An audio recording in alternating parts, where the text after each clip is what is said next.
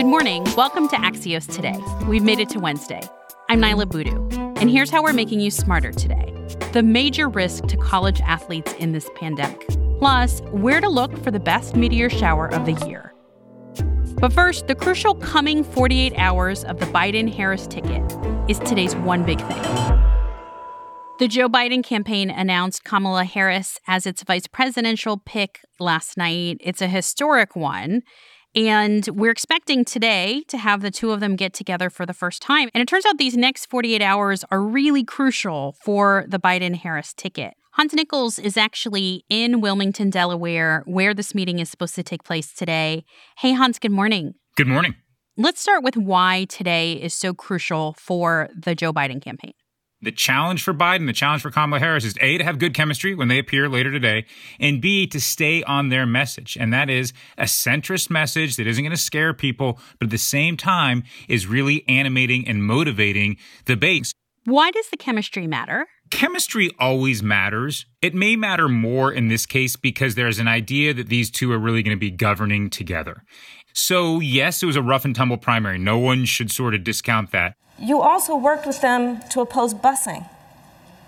And, there was a little girl in California who was part of the second class to integrate her public schools. And she was bused to school every day. And that little girl was me. But people want to be able to see and say that the two of them are past that. Everyone on the Democratic side wants these two to be so united so they can beat Donald Trump. Hans, how do you measure chemistry in a pandemic? How close do we even think they will be standing next to each other? That's a great question, right? I don't know. It's like a question about love in the time of pandemic. I don't have a good answer for you on that, right? I mean, a lot of times interaction between politicians are awkward. It seems like everything's awkward under coronavirus, but you also kind of get a pass. So you're right. I mean, my chemistry meter is going to be totally broken. Maybe I'll just be listening to what they actually say for once, and we'll try to write a serious policy story. This was a really historic moment for this country. And I have to say also, as myself being a woman of South Asian descent, also having family roots in the Caribbean, this is not something that I thought would see, let alone the fact that a Black woman, an Asian American woman, would be considered the safe choice. It is a moment. Clearly, we've come to a different point in the country. I think we'll come to an even different point if she's actually elected. And so it's one thing to be nominated. It's another thing to win. And so, yes, the symbolism is important, but the substance and the actual policies that are leaving certain communities behind probably need to have more attention.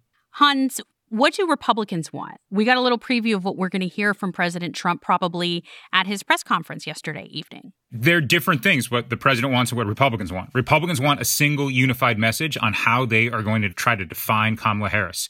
The president himself tried out several lines of attack. She's very big into raising taxes. She wants to slash funds for our military. She is against fracking. She was extraordinarily nasty to Kavanaugh, Judge Kavanaugh then, now Justice Kavanaugh. He's still test driving things. What Republicans want is paint her as a liberal. They want to paint her as someone who's out of touch with police, on the defund the police side. But her record doesn't really suggest that. In fact, that may upset some progressives, right? Some on the left.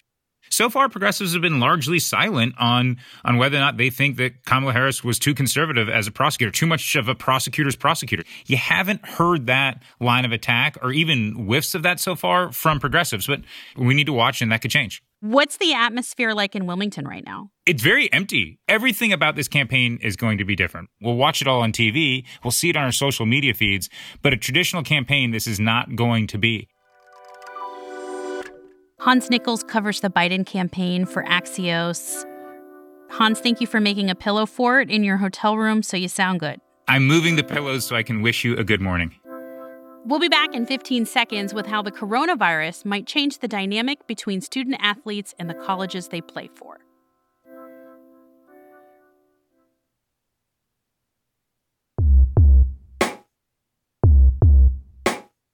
Welcome back to Axios Today. Big news with the Big Ten. For many people, the start of college sports this fall was supposed to be a return to some sort of normal. But after months of coming up with failed solutions to deal with the health crisis, 2 college conferences have postponed their seasons. Jeff Tracy is a sports reporter at Axios. Jeff, what's the latest? Well, as you said, the Big Ten and Pac-12 have officially decided to postpone their fall seasons. That's football and all their other sports. Those are two of the really big college football conferences, the others being the Big 12, the SEC, and the ACC. And those other three are still going on as planned to actually try to go forward with their fall schedules. What about the financial implications of this?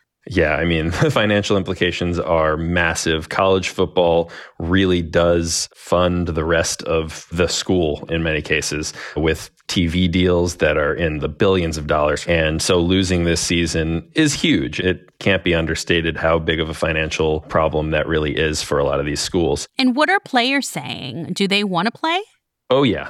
Players really want to play, although they want to play only if health is the first and foremost thing on the schools and teams' minds. They've been discussing forming a union, which is a huge thing for these athletes who are obviously unpaid, very talented athletes who make a ton of money for their schools. And they've started to sort of realize that they have a little bit more power than maybe their schools would hope they had realized.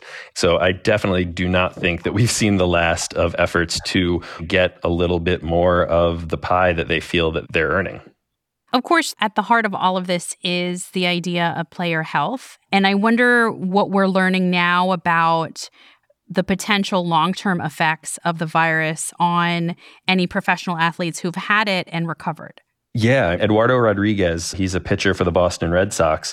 He got the coronavirus and he recovered from it and actually pitched the first game of the season this year. And then he was shut down, and it turns out that he has myocarditis, which is heart inflammation.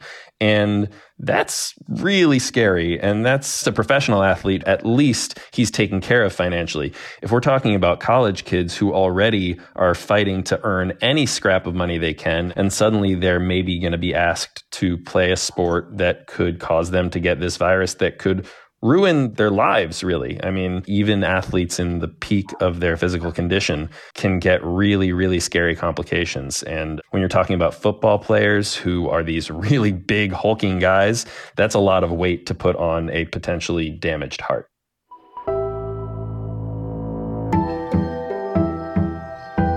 Jeff Tracy covers sports for Axios.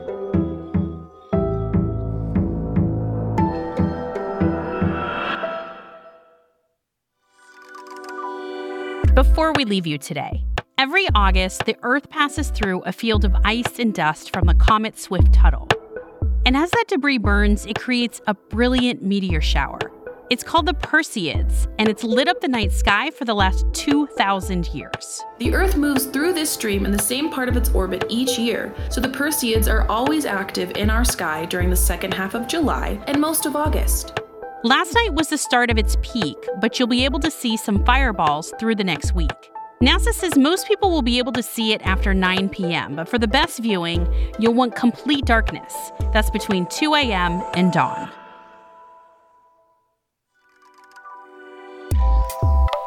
That's it for us today. You can reach our team at podcasts@axios.com.